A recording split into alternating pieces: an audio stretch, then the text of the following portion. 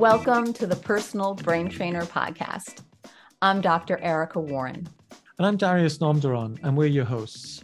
Join us on an adventure to translate the scientific jargon and brain research into simple metaphors and explanations for everyday life. We explore executive function and learning strategies that help turbocharge the mind. Come learn to steer around the invisible barriers so that you can achieve your goals. This podcast is ideal for parents, educators, and learners of all ages. This podcast is sponsored by dyslexiaproductivitycoaching.com. We give you a simple productivity system for your Apple devices that harnesses the creativity that comes with your dyslexia. This podcast is brought to you by GoodSensoryLearning.com, where you can find educational and occupational therapy lessons and remedial materials that bring delight to learning. Finally, you can find Dr. Warren's many courses at LearningSpecialistCourses.com. Come check out our newest course on developing executive functions and study strategies. So, what's the topic for this week, Erica? I'm really excited about this particular episode. We're going to be investigating inhibitory control, but just to give you a little bit of backstory of what we were talking about last week, we were talking about executive functioning, and we were talking about how executive functioning is made up of three core issues or components is a better word: inhibitory control, working memory, and cognitive flexibility. We have talked about working memory in a prior episode, but this episode, we're going to go deeper into inhibitory control. Hopefully next week, we're going to move on to cognitive flexibility so that we can really zoom in on the three areas of executive functioning.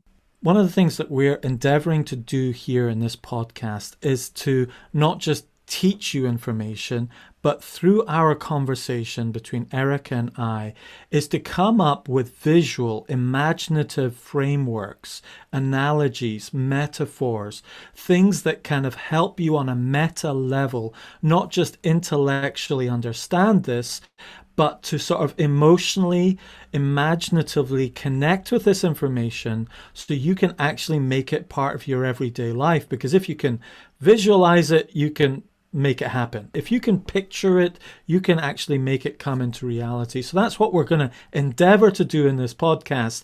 Is Erica and I, we're on a mission to clarify these different areas of brain training and to make it real to ourselves in metaphor.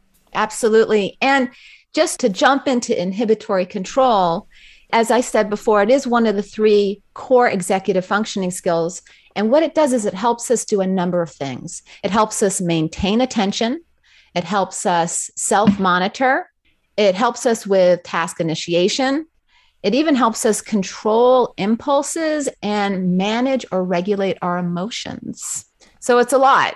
It's funny that I think there's a consensus in the research that executive functioning, to some extent, there's a consensus, is really made up of those three pieces. But when I think of inhibitory control, I like to place that under the umbrella of focus.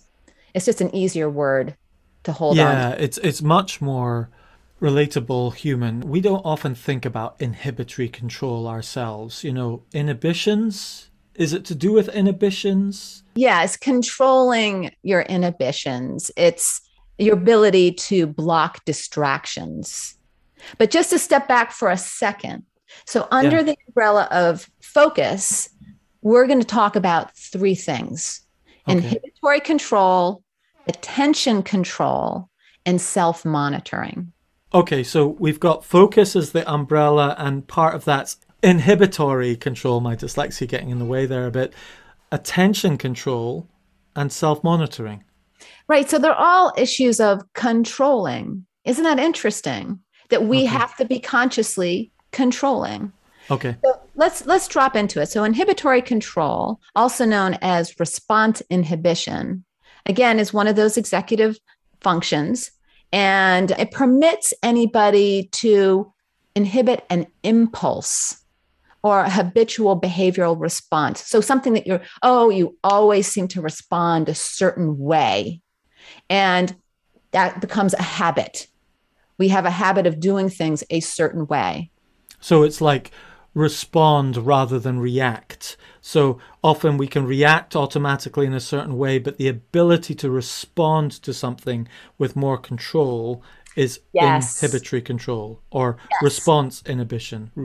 Well, like we might want to select a more appropriate behavior Okay. that is consistent with us being able to complete a task. Okay. So, a perfect example is doing your homework. Are you going to keep your phone on and be distracted by all of the different apps and such? Or are you going to block those distractions, inhibit them? And I love to go back. Oh, please share. I love your mute in Zoom. Tell us a little bit Yes, I about mean, mute in Zoom. basically you're muting your phone for a bit, aren't you, while Mm-hmm. you focus. Right. And so the way to focus is to mute something and zoom in on the thing you really want to concentrate on. So it's mute and zoom. We talked about that in the last episode. Another aspect of this is that analogy of the horse that we talked about started in the last episode, where it's kind of like your emotions or your reactions are like a wild animal sometimes, or a little puppy or a dog. Or I remember thinking when I was learning about this was my dog was a puppy. It's got its own responses, reactions, but I had to train it to respond in certain ways to the doorbell ringing or going out the door or walking out the door. And it had to learn that I was actually the pack leader. And it's like this, if your brain is like a dog, is like this puppy going all over the place and wanting to do all this and pooing in the wrong places and creating a mess. And it's absolutely adorable, but there's a certain point that it actually has to respond appropriately, not just react to everything. Otherwise, it becomes antisocial. And it's similar to what we're talking about here, isn't it? Absolutely. In fact, just this week, I was using both of those metaphors with one of my students, that learning to manage your mind, which is basically what we're talking about here.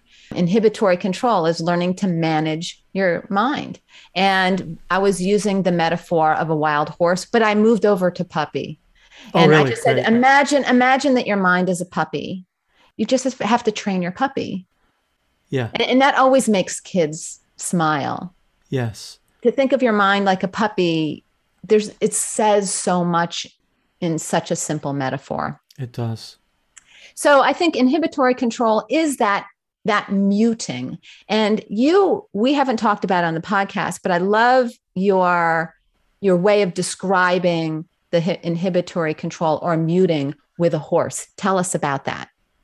Well, okay, another way of thinking about your mind is your subconscious mind is like a wild horse, and your conscious mind is like the rider sitting on the horse. And at some point, you need to exercise your will to direct that horse, okay? And you can use your reins to direct it, but you can also put some blinkers on the horse. And in the old days and even nowadays, if you're riding a horse on a road, sometimes it's helpful for the horse to have what we call blinkers in the UK. And blinkers are these little things that you put down the side of the horse's eyes so they don't see in the corner of their eye. They don't see cars going by them all of a sudden. They don't see other horses or creatures or whatever. They're just looking forwards. And so you physically block out, You're what blocking they out the see. peripheral vision. The distractions Right, right, right, right. that can cause anxiety or distractions, etc. So that's a way of muting or inhibiting what you're seeing or experiencing so that you physically stay focused. And I've even read about situations where when kids have really difficult problems focusing, where they can actually create almost like that very thing for the kid on their desk, where they put almost like a big cardboard area Screen, around them. a screen around them. That's a good Yes. word. to use, a screen around them to block the distractions in front and on the side so that they can just get into their homework. So yeah, I guess that would be almost like a student blinker. That's right. And you can also take another adult analogy of that is, for example, I was doing a workplace needs assessment training for dyslexia at work. And often one way to deal with distractions is to change the orientation of your desk. So you're actually looking into the corner of the room, and you've got like two walls who are blinkering you and sort of physically focusing you into that corner, which is your monitor or whiteboard or desk. And you have to consciously turn around and look at someone and say hello, rather than catching people's eyes as they're going by and say, oh, hi, or whatever. So you're physically doing this as well. So you can control and inhibit information coming in physically and also mentally. Well, the interesting thing about that is that you have to be a little bit careful about blocking yourself in a dark corner, because that's not great for cognition. No. One thing that I have, which is absolutely perfect where I'm sitting right now, is I have a big half moon window right above my desk, but I can't see what's going on below. I can only look up into the tree. I'm the same. I have a Velux window directly above my desk in front of me, and all I can see is the sky. I don't see people walking by or anything like that. Oh, of course we both have that. I guess that was subconscious, but having that light, that natural light, keeps you activated, keeps you awake. And then also the other thing that I'd love to point out is keeping your whatever technology you're using either at or slightly above eye level, so that you're keeping your eyes open. If you're looking down at your technology, it's telling your brain to shut down, that it's time to go to sleep. Did you pick that up on that guy's podcast where he was talking? You did. What's his name again? Huberman Lab Podcast. Awesome. I'm a big fan of his. Check that out. I mean, in many ways, what we're doing is taking a lot of those kind of concepts that are very intellectual and so on, and creating metaphors and examples and making it very practical. Excellent. Yeah. So you know what? Let's zoom in. Let's focus on attention control, which was the next piece. So we're done with inhibitory control in a sense, but they're all really part of the big picture. So attention control is really the ability to choose what to focus your attention on and then tune out distractions. This is where the zoom comes in. And attention control has 4 components: goal-directed persistence, sustaining attention, shifting attention, and task initiation. So let's look at each one of those. Oh my goodness, hold on, slow down again. Goal-directed persistence, sustaining attention, shifting attention, task initiation. Can I just suggest another metaphor for this, which is zooming in with an actual camera? Yeah. If we had a camera with one of these telephoto zooms, how much of this could be related to that thing that we understand, which is zooming in with a camera? Let's look at each one of these individually and see if we can apply it to that metaphor. Okay, great. So with goal-directed persistence, it has to do with the capacity to have a goal, follow through to the completion of that goal, and not to be put off by distractions or other competing interests. Okay, so that would be kind of like if we were zooming in, we would have a landscape in front of us and we would say, there's this incredible bird flying over the water, diving over there right now. There's this gannet, and you zoom straight into the gannet and you're saying, I want to get a great photo of that gannet splashing into the water. Perfect. Now let's look at sustaining attention, which has to do with the ability to focus on an activity or stimulus over a long period of time. So it's about time. It's about keeping the camera on the gannet. Yeah. And not letting everything else get in the way, staying focused on that. So it's more than just a picture. It's really a video of the gannet. Sometimes with photographers, what they're doing is they zoom in.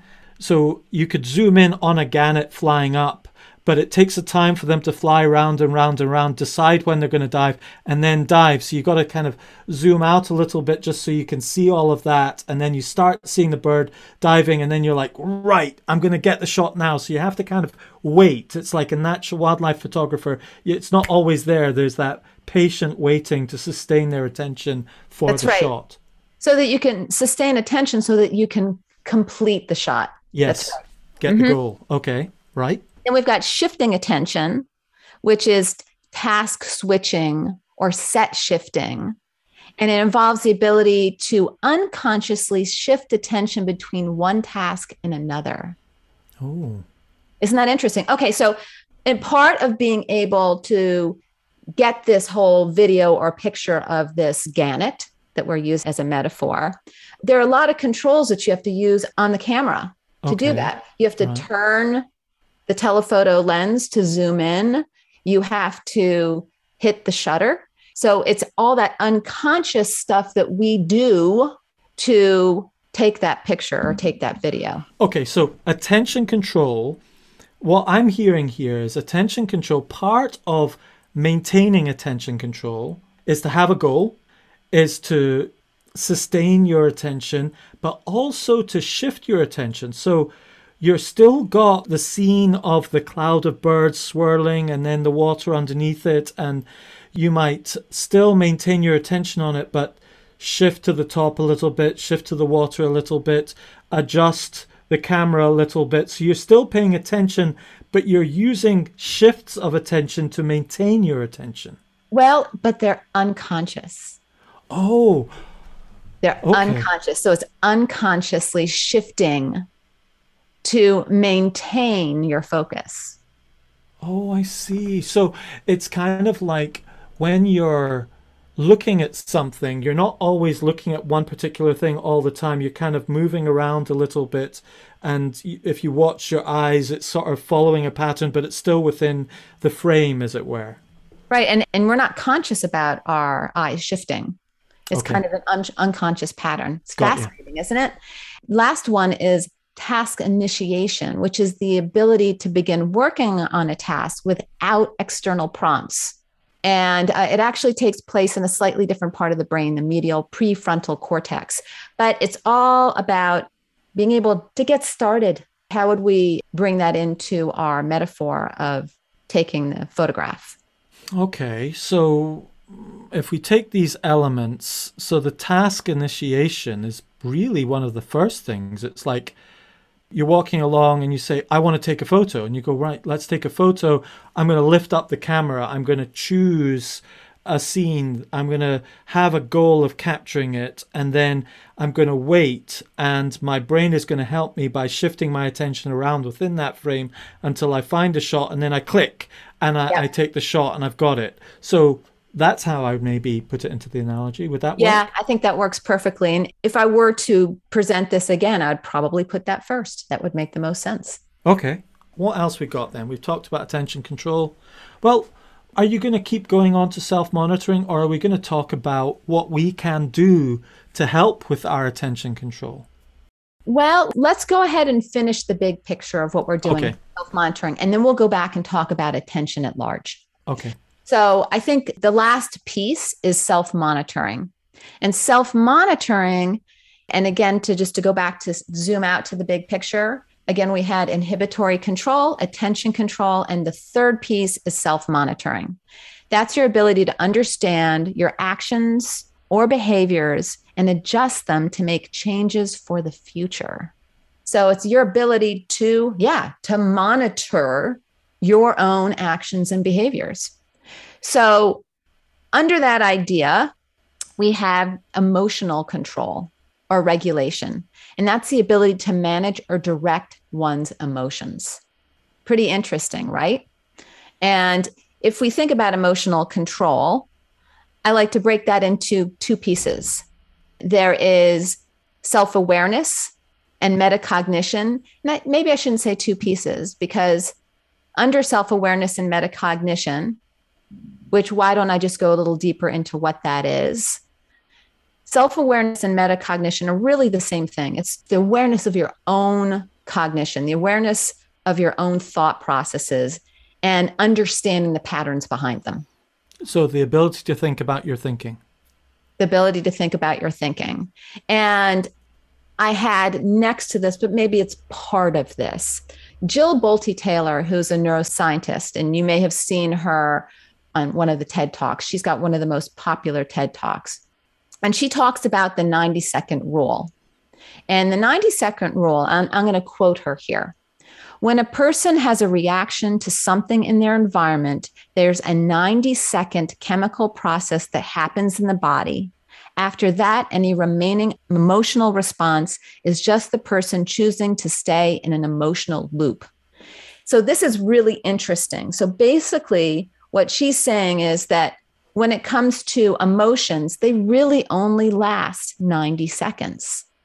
So if you're feeling angry, you're feeling dysregulated, you're feeling happy, any kind of emotion is a chemical reaction in your body, and it only lasts 90 seconds unless you choose to create a story or to keep it alive.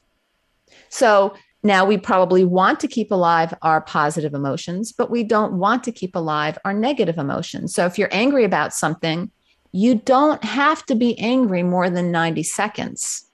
Unfortunately, many of us choose to stay in those negative emotions because we tell a story and we keep it alive. So does it work like this? So let's say something happens to me, I get angry, and for 90 seconds I have the angry chemicals going through my body, giving me those physical, neurological, angry emotions. Mm-hmm. And then I choose to maintain that by focusing in on it or something, or thinking about that thought again. Does it trigger another 90 seconds of those chemical reactions? You can keep it alive as long as you want to, but So it's you very, keep that plate spinning. So another 90 seconds, another 90 seconds. So it's same chemicals being released all the time. yeah, I believe so. The idea is that if you want to have more emotional control and regulate your emotions, every time something happens, you got to wait about 90 seconds. And if you really don't want to stay in that emotion, then you can let it go. Unfortunately, people, if they're angry, they're holding on to their anger because they might want to be punishing someone around them, or they don't want to forget, or they don't want to repeat something negative that happened. But however, when we're in the emotion, we're not able to really regulate it.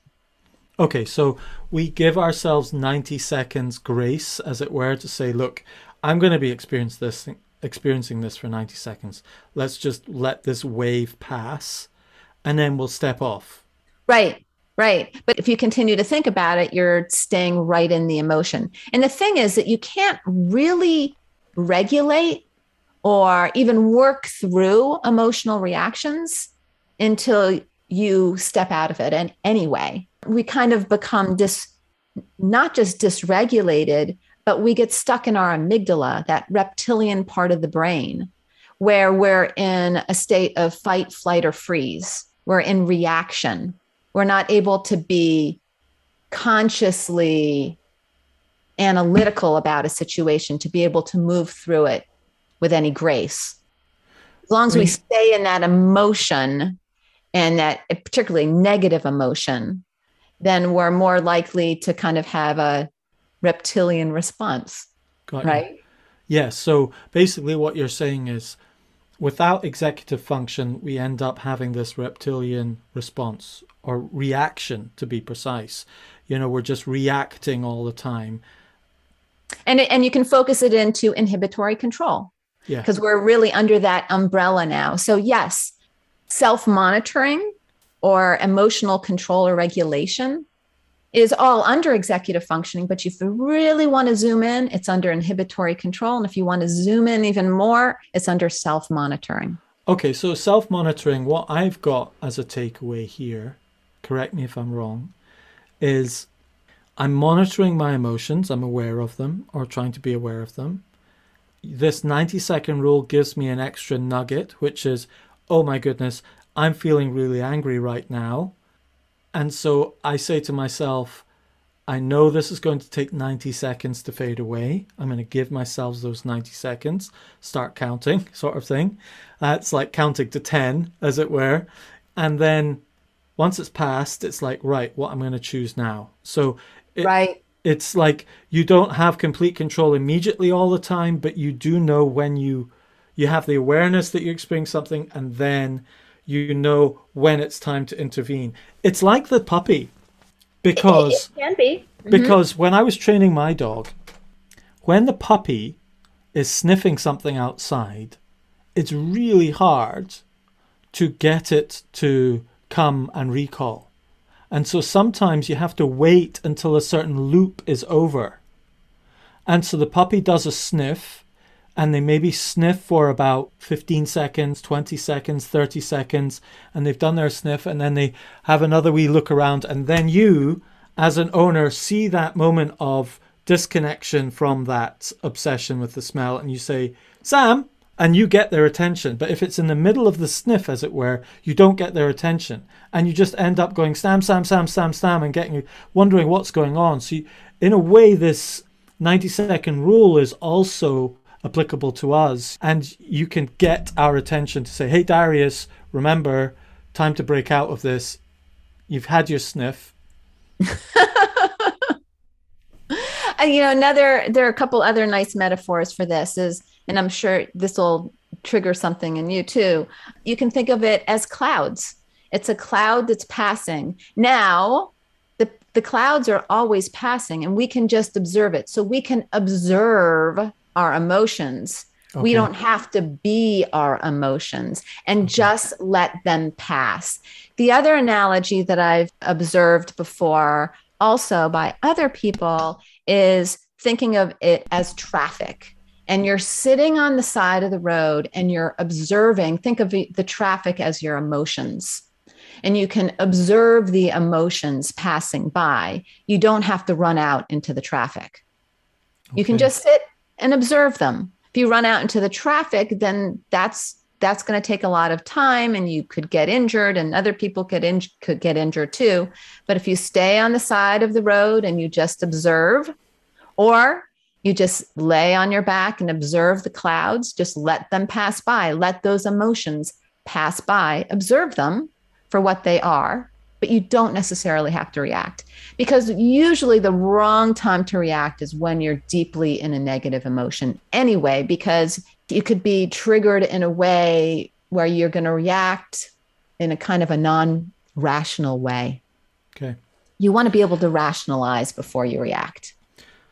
Fantastic. Thank you for giving us the overview. Can you sum all of this up very quickly for us? Just wrap it into one and then move on to talking about ADHD and how it relates to the ADD. Yeah, I thought we'd go a little bit into that, because whenever you think about that umbrella of focus, and we're thinking about inhibitory control, attention, self-monitoring, how could we not mention ADHD or attention deficit or attention issues? And I saw, I can't even remember who I saw it with. It's such a long time ago. But when I first got in the field, probably around 2000, I went to a talk on ADHD. And the person that was speaking talked about how it's not really attention deficit. That's a misnomer. It should be called attention surplus disorder, because what it is it's not that they have too little attention. It's that they have too much attention. And I thought that was such an amazing realization, and that really stuck with me. And it really gave me a much better understanding of what ADHD is.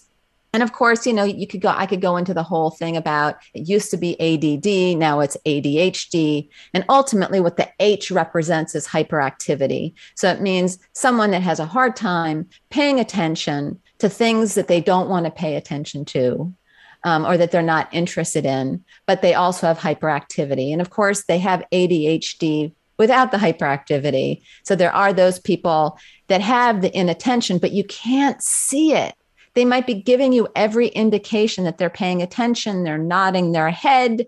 So you've got all the nonverbal. So you think they're focusing, but their mind is elsewhere.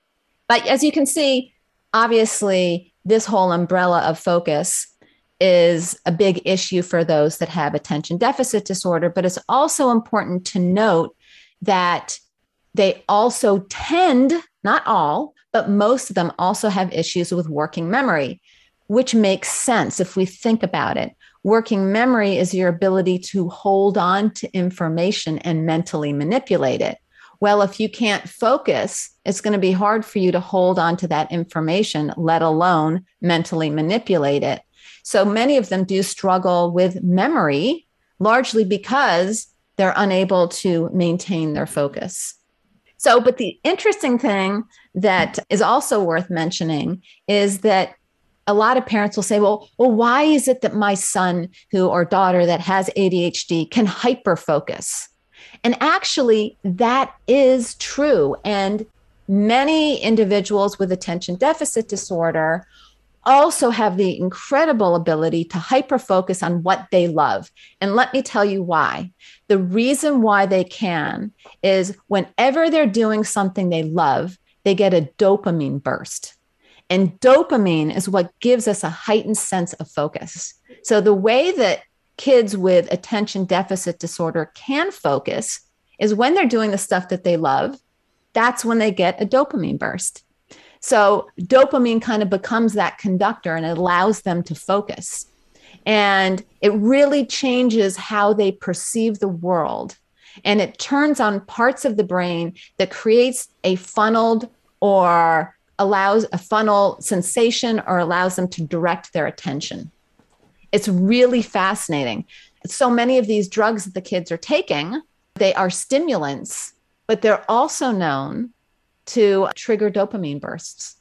And that's why it helps the kids so much with focusing, is because it helps with the dopamine levels, as well as it helps the brain to, by exciting the brain, it allows it to create the inhibitors that were inhibited.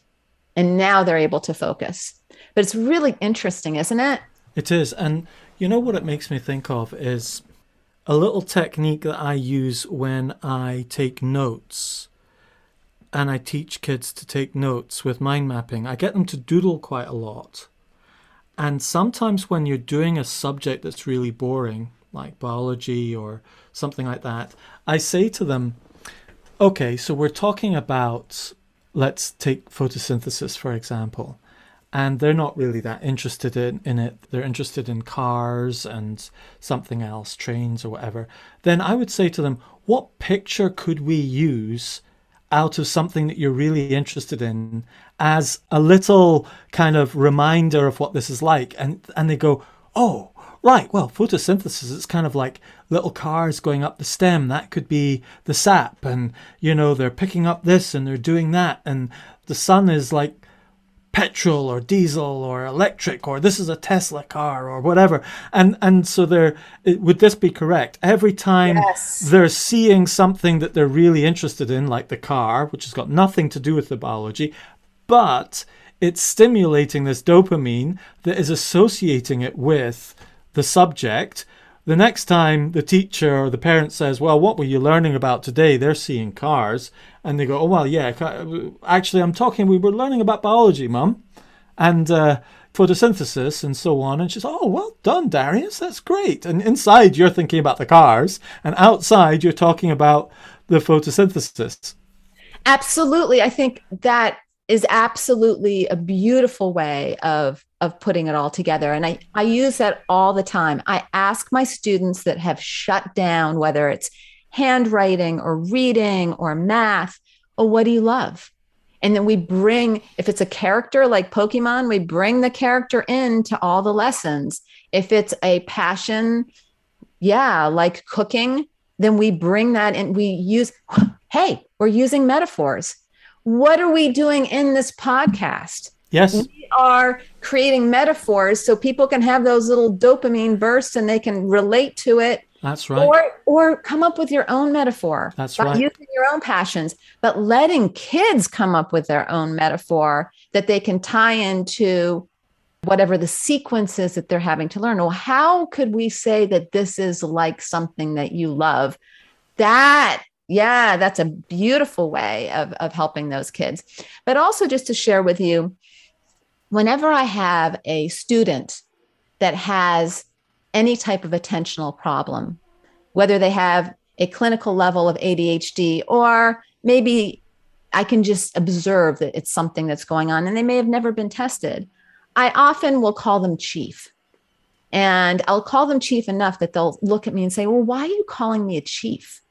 And I'll say, well, because you would be the chief if we were in an American Indian culture.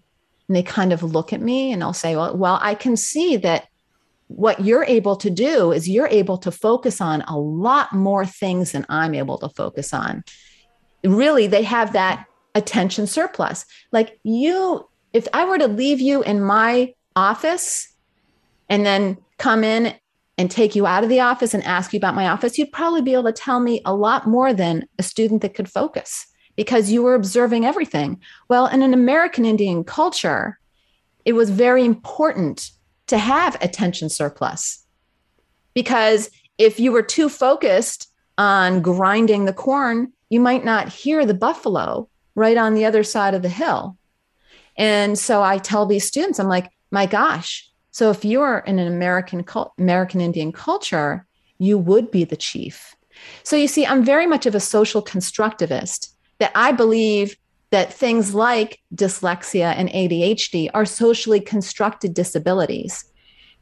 We're calling them disabled because they don't fit the mold of our culture, whereas they would likely fit the mold of many other cultures. It just doesn't fit ours. And we have to give them, quote, a disability in order for them to get services so that we can give them what they need. It's kind of interesting, right? Fantastic, Erica. That's just a great place to end the podcast, I'd say. What have we got in store for the next episode? What should we think about next? Well, why don't we go into the third piece of executive functioning, which will be going into cognitive flexibility. Ooh, okay. Cognitive flexibility next. Okay. There's lots of threes going on here. So we've got... We had executive function splitting into three, and then we've got working memory, inhibitory control, which then broke into three. I know, it's kind of interesting, isn't it? Well, we'll have to go into cognitive flexibility and see what number we break into. What three things cognitive flexibility can break down into. Erica, thanks you very much. See you next week. Sounds good. See ya. Thank you for joining our conversation here at the Personal Brain Trainer podcast. This is Dr. Erica Warren. And Darius Nomduron. Check out the show notes for links to resources mentioned in the podcast. And please leave us a review and share us on social media. Until next time, bye. Bye.